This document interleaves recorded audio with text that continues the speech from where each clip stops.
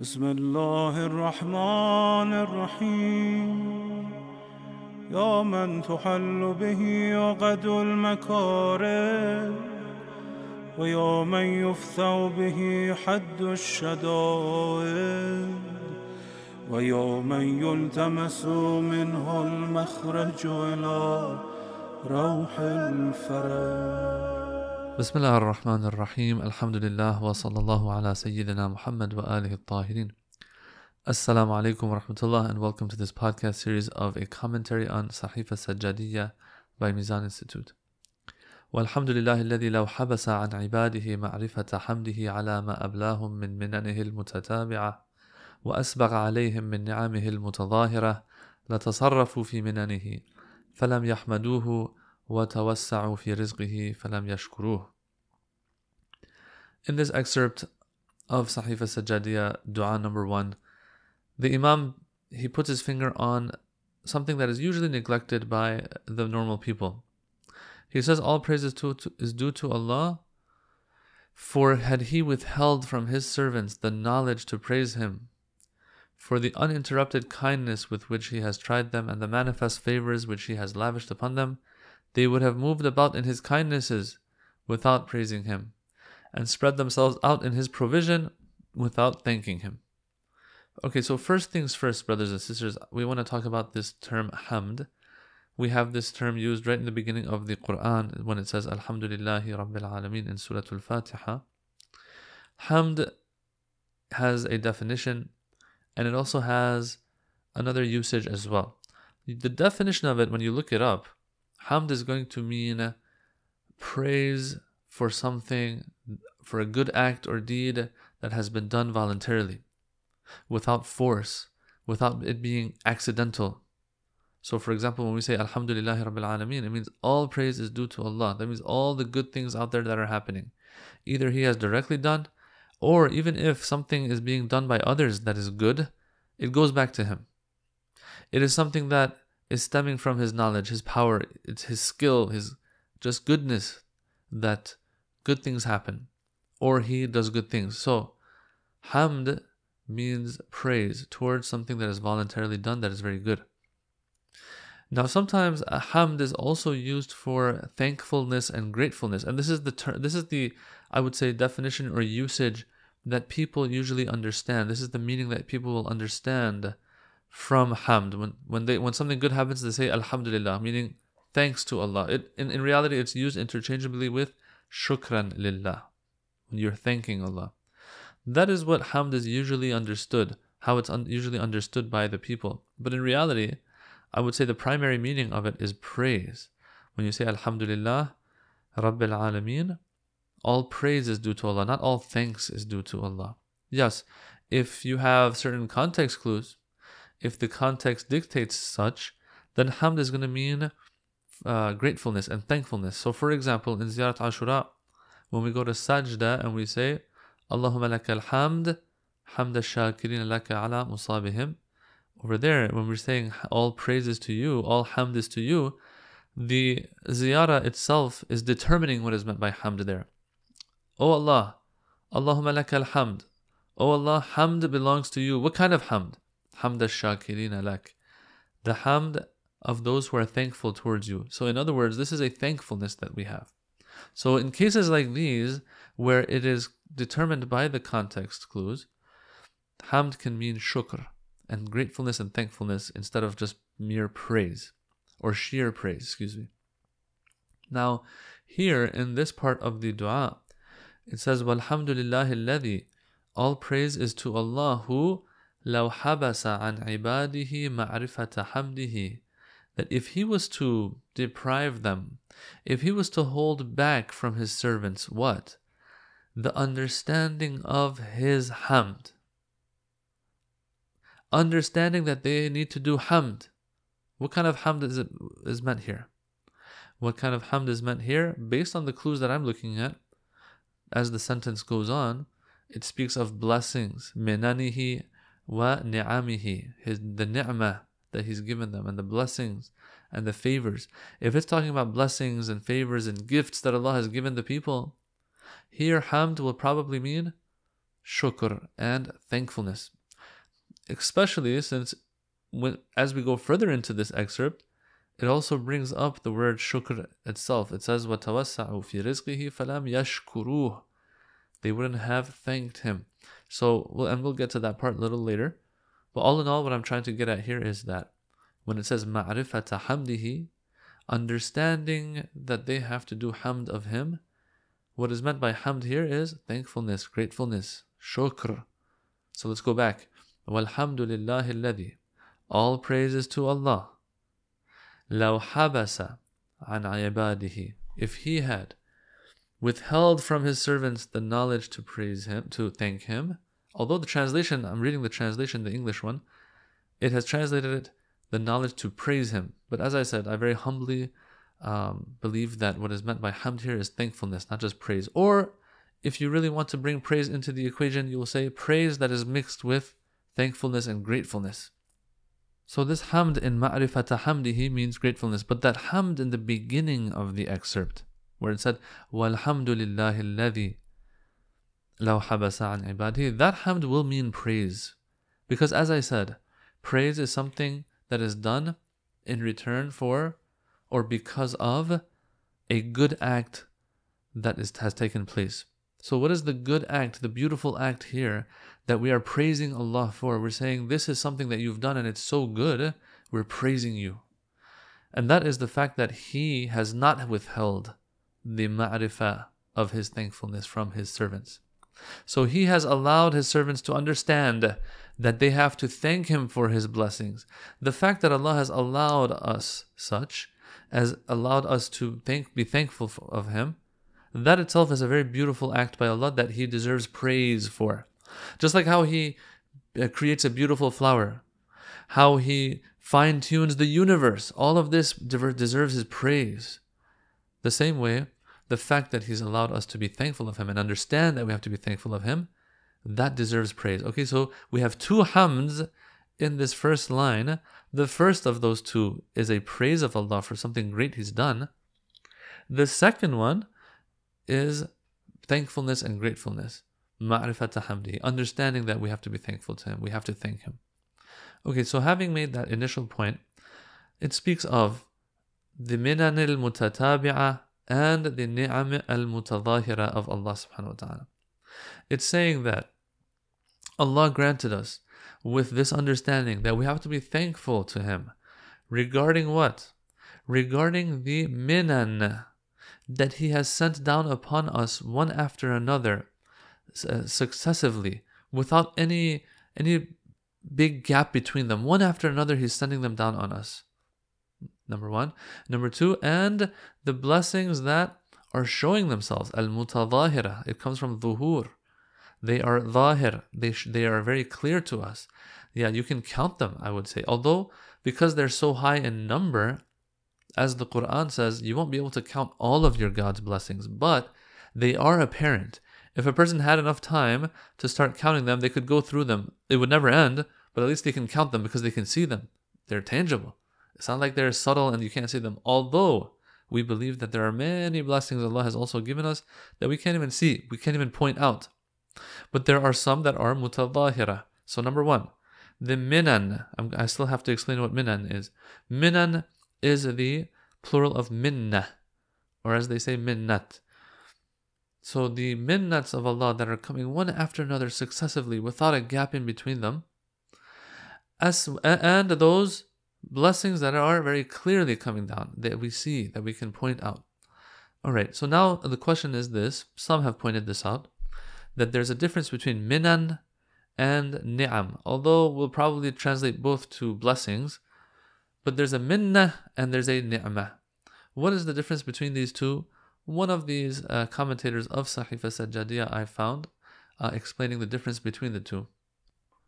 For minna, he goes back to the root of the term and he says the root of it refers to those stones that are used to weigh things with. When you want to weigh something, you put a stone on one side of the scale and then you put that object on the other scale, on the other tray in the scale. That stone that you're using, yes, is what the root of minna means. And so he concludes by saying that, or he concludes from this that those big, heavy blessings of Allah are referred to as minnah. On the flip side, those normal little ones that happen, a lot in our lives as well. Although here it says minanihil mutatabi'a, which means that even the heavy ones are happening one after another. But those other ones that we usually can see and are happening a lot when we look at them, those are ni'mah. So a ni'mah is a blessing, small or maybe even big, but minnah is those very big, heavy ones. That's the difference that he has explained. So I thought that would be nice to share with the brothers and sisters. Anyway, it says that all praises to Allah, who, if He had withheld from His servants the understanding that they must be thankful towards His blessings that are coming down upon them one after another and are tangible and visible and noticeable, what would have happened? La tasarra, if Allah had withheld that ma'rifah of His hamd, what would have happened? La tasarrafu fi minanihi falam yahmaduhu wa tawassa'u fi rizqihi falam yashkuruh. They would have used those minan, they would have consumed, they would have benefited from those minan, those big blessings that He has sent them, while not doing His hamd and shukr, not thanking Him. If Allah had held back from this, they wouldn't have done it. In other words, they wouldn't have figured it out on their own. In other words, this is something Allah has put in us. And we'll talk about this later. It's a very important concept that we have. The shukr of the mun'im. We'll talk about that in a little bit. What would have happened is they would have not thanked Him for His blessings. So someone will say, okay, what I get from this isn't something very big. This is obvious. It's saying that if Allah hadn't allowed us to understand that we have to thank Him, then we wouldn't have thanked Him. Of course, obviously, we wouldn't have thanked Him. What's the big deal?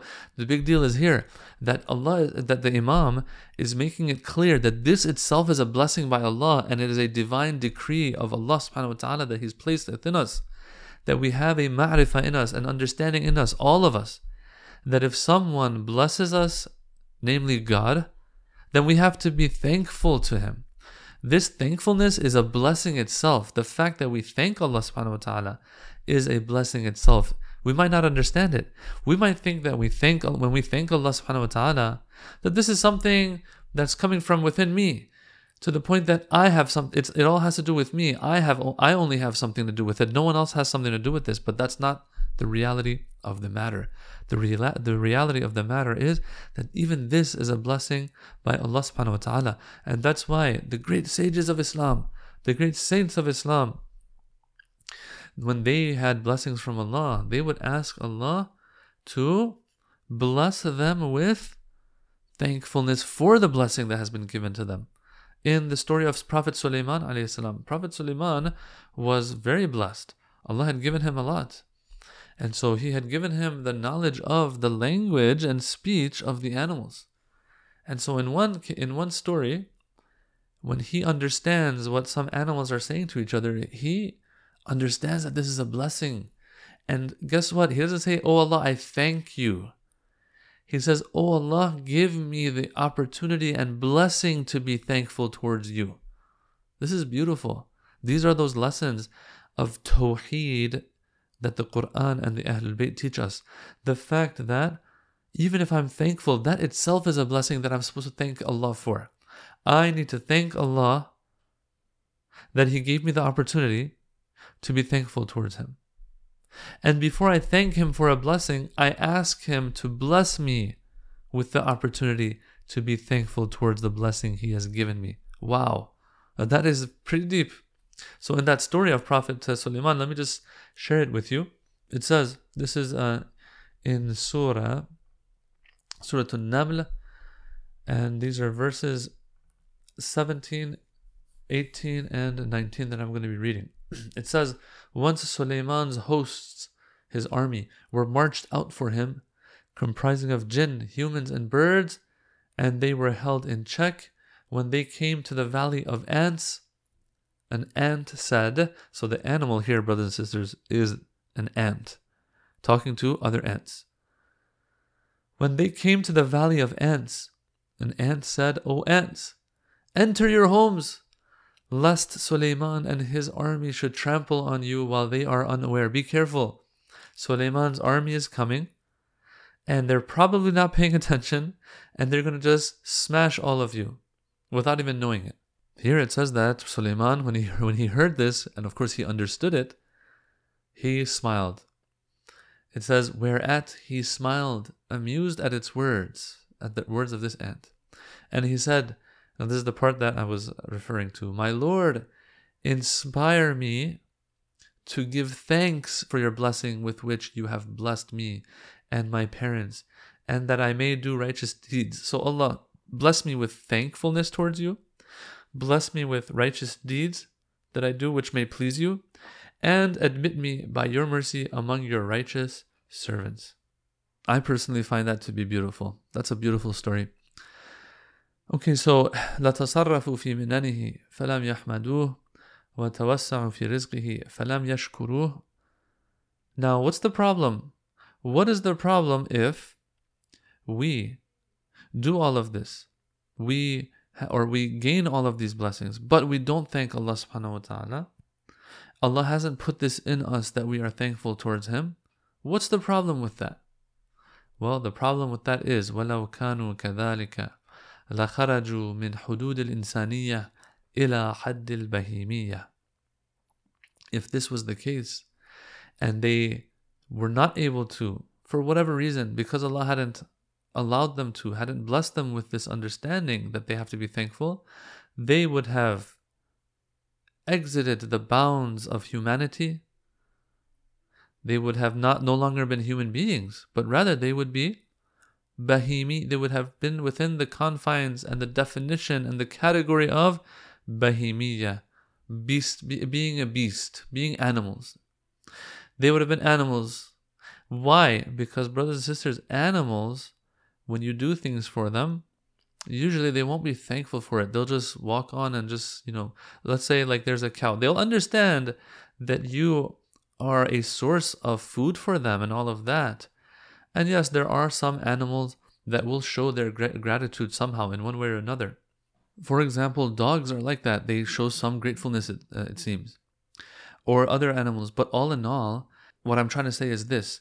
When you look at the definition of an animal, when you are counting the characteristics of an animal, one of them isn't going to be that it's a grateful being necessarily.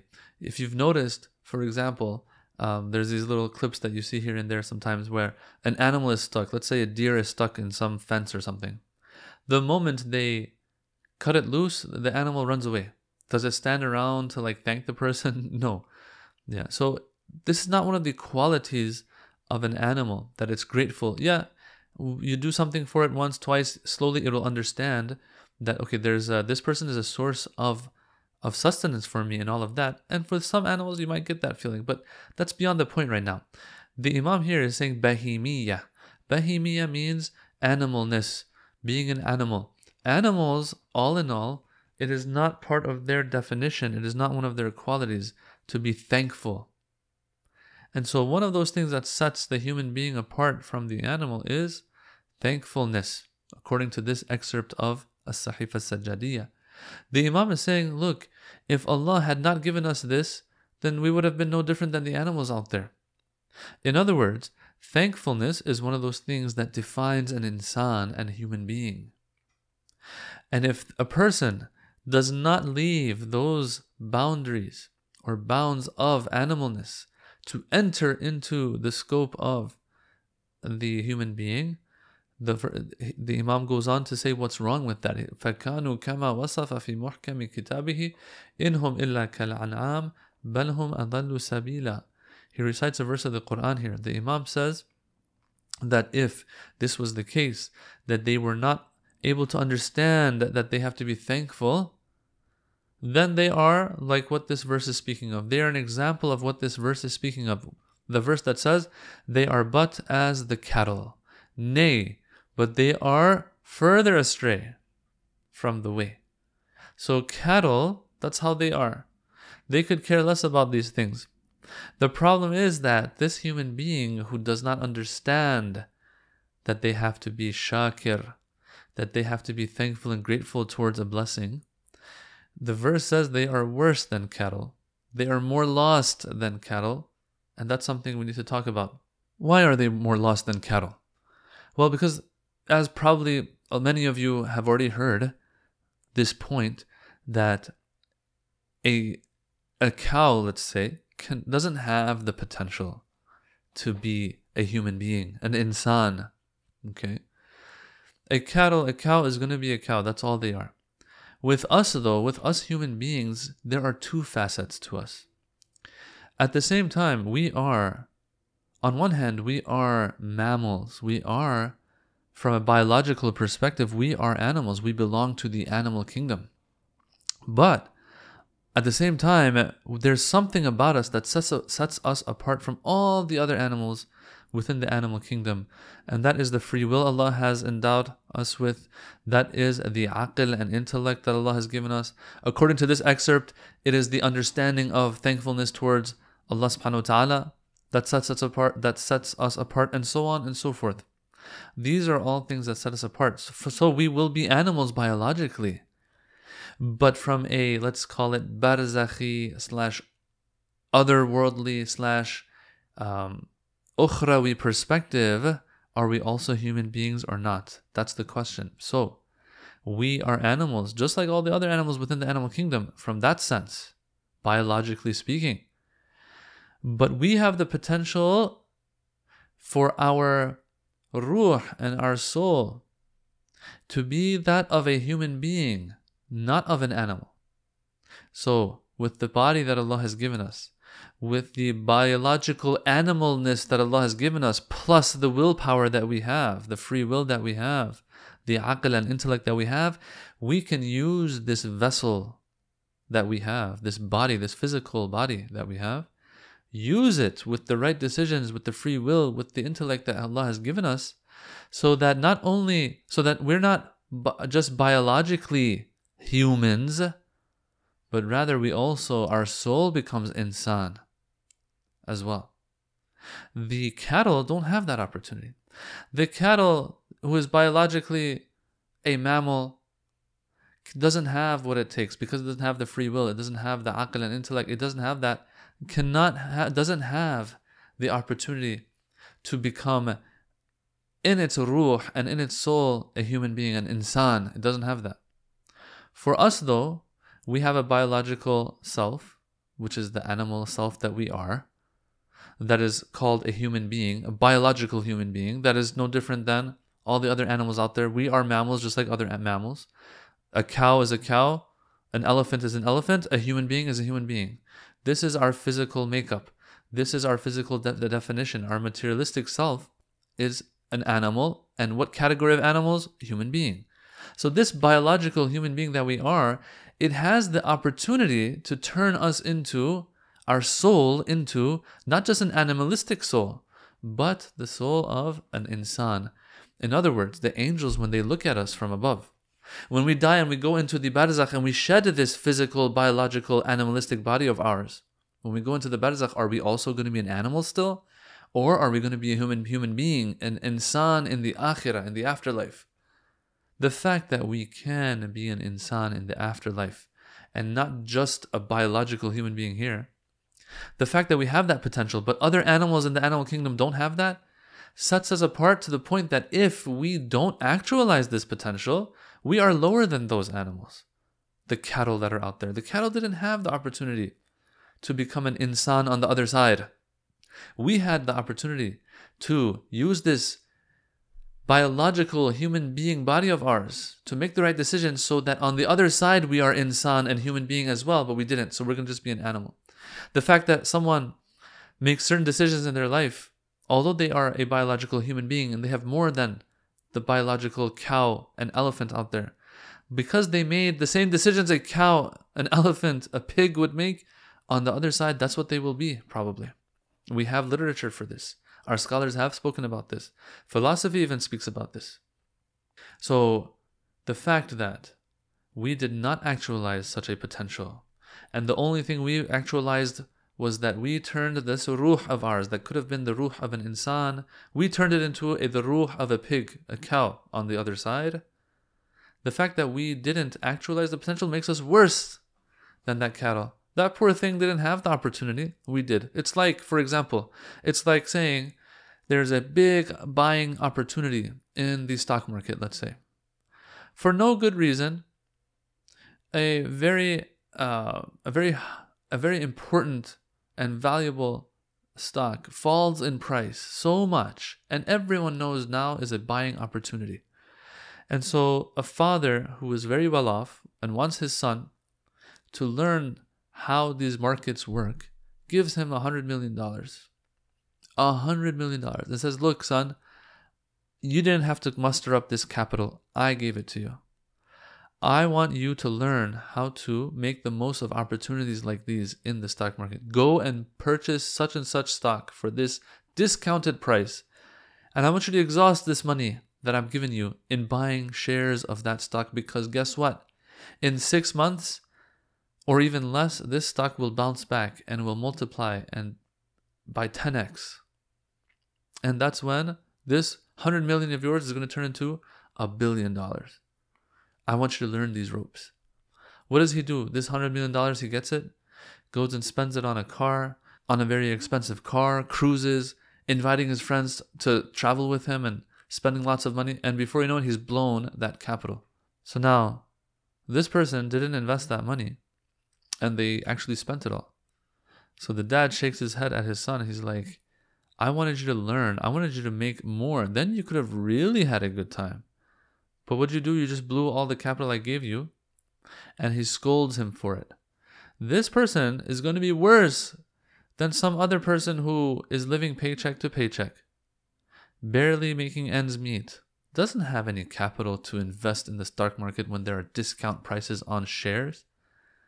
And so is anyone going to turn to this person and say, why didn't you invest? Why didn't you buy stocks when the prices were cheap, because they were going to 10x in 6 months? No one's going to scold that person. They didn't even have the means for it. But this person is going to be scolded greatly. Like, what in the world is wrong with you? His friends will make fun of him. Your dad gave you $100 million. You could have spent that on something, invested in it, and you would have gotten gains, many gains in a short period of time as a result. But you didn't do that. Like, what is wrong with you? Now, that's just an example. This person had the means. They were biologically an insan. Biologically, an insan means you have intellect, you have an understanding and a free will that other animals in the animal kingdom that you're also in don't have. Those animals don't even have the potential to actualize anything. So they're going to be animals in and out. You, though, who was a biological human being animal, could have also been a human being, an insan on the other side. You didn't do that. Well, of course, you're going to deserve scold. And that will probably come in the form of punishment on the Day of Judgment as well. Okay, I explained this point a lot, and I kept going back and forth with it. I wanted to make sure that we nail it and we drive that point home. Inshallah, that is the case. Okay, so having said all of that, brothers and sisters, 2 points I want to discuss here, and then we'll end. Number 1 is that since this is something that Allah has put in us, because in the beginning of the excerpt it said, لَوْ حَبَسَ عَنْ عِبَادِهِ, if Allah had withheld it. In other words, Allah has not withheld it. Allah has allowed it to be there. Allah has bestowed mankind with this shukr, with this ma'rifah of shukr, this ma'rifah of thanking the one who does something good for you. This is something within us. Okay, if that's the case, in our conventional theology books, this is a discussion that we have. One of the reasons it is necessary for a person to go and pursue whether or not there is a God out there is wujubu shukril mun'im, they call it. The necessity of thanking the one who gives you ni'mah and gives you good. In other words, when we look at ourselves and we look around us, what do we see? We see a lot of blessings, a lot of things that we weren't even solicited but have been given to us. We have. And so the question naturally that comes up within us is, if there's someone out there who was behind all of this, it is necessary for me to identify who that person is and thank them for it. This is called wujubu shukril mun'im. It is one of those sparks that pushes us in the direction of figuring out if there is someone out there or not. You have all this stuff, and you're like, This didn't just come out of thin air. Someone must have been behind it. Let me make sure there isn't or is someone behind it. Some people might even come to the conclusion that no, this was all just an accident. Okay, fine. But at least they were pushed in the direction of going and actually seeking a mun'im, someone who was behind it. A lot of people, though, they will go and they will find that, oh, there is a God behind all of this. And so as a result of that, they're like, okay, now we have to be thankful towards this God who has given us unlimited bounties and blessings. How am I thankful of Him? Well, being obedient towards Him, and so on. And the dominoes, one after another, the dominoes will fall. In a good way, of course. So this spark that's within our fitrah, the way God created us, that if there's someone out there that's done good to us, I have to find out who they are and be thankful towards them. This is one of those things that we have in our theological books and conversations and discussions that pushes us towards going and figuring out and proving if there is a God or not. That's one thing that I wanted to point out. Another point here is that there's other reasons too to be thankful towards Allah subhanahu wa ta'ala. The Quran clearly says, لَإِن شَكَرْتُمْ لَأَزِيدَنَّكُمْ.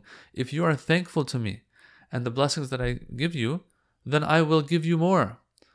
And so it's interesting though, because we're in this first dua of Sahifa Sajjadiyah that is full of tawheed, all over is tawheed and Allah subhanahu wa ta'ala and recognition of Allah and His oneness and greatness. The Imam, it's as if he doesn't bring us into the picture and our interests into the picture. Or else that's also another reason to go after Allah and thank Him, because He Himself has said, if you thank me, I'll give you even more. But that's our personal interest, brothers and sisters. The fact that we're praising Him, thanking Him, so that He gives us more. That is also a reason, but in this part of the dua, the Imam doesn't even point that out. Because when you look at the dua, he's speaking about Allah Himself. Thank you, O Allah, for doing what you've done in regards to us. The fact that you've allowed us to exit the scope of just being an animal and entering the scope of humanity and humanness. In other words, Allah subhanahu wa ta'ala, we thank you for what you've done. Not that we want something for us to happen necessarily as well, although that is something that is also in our literature and we acknowledge, and the Imams will tell us, the Quran will tell us to also keep in mind and do. Be thankful so Allah gives you more. But right now we're acknowledging Allah for what He's done, and that is that He has blessed us with this understanding that we have to thank Him for the blessings that He has given us. Walhamdulillahi Rabbil Alameen. Wassalamu alaikum wa rahmatullahi wa barakatuh.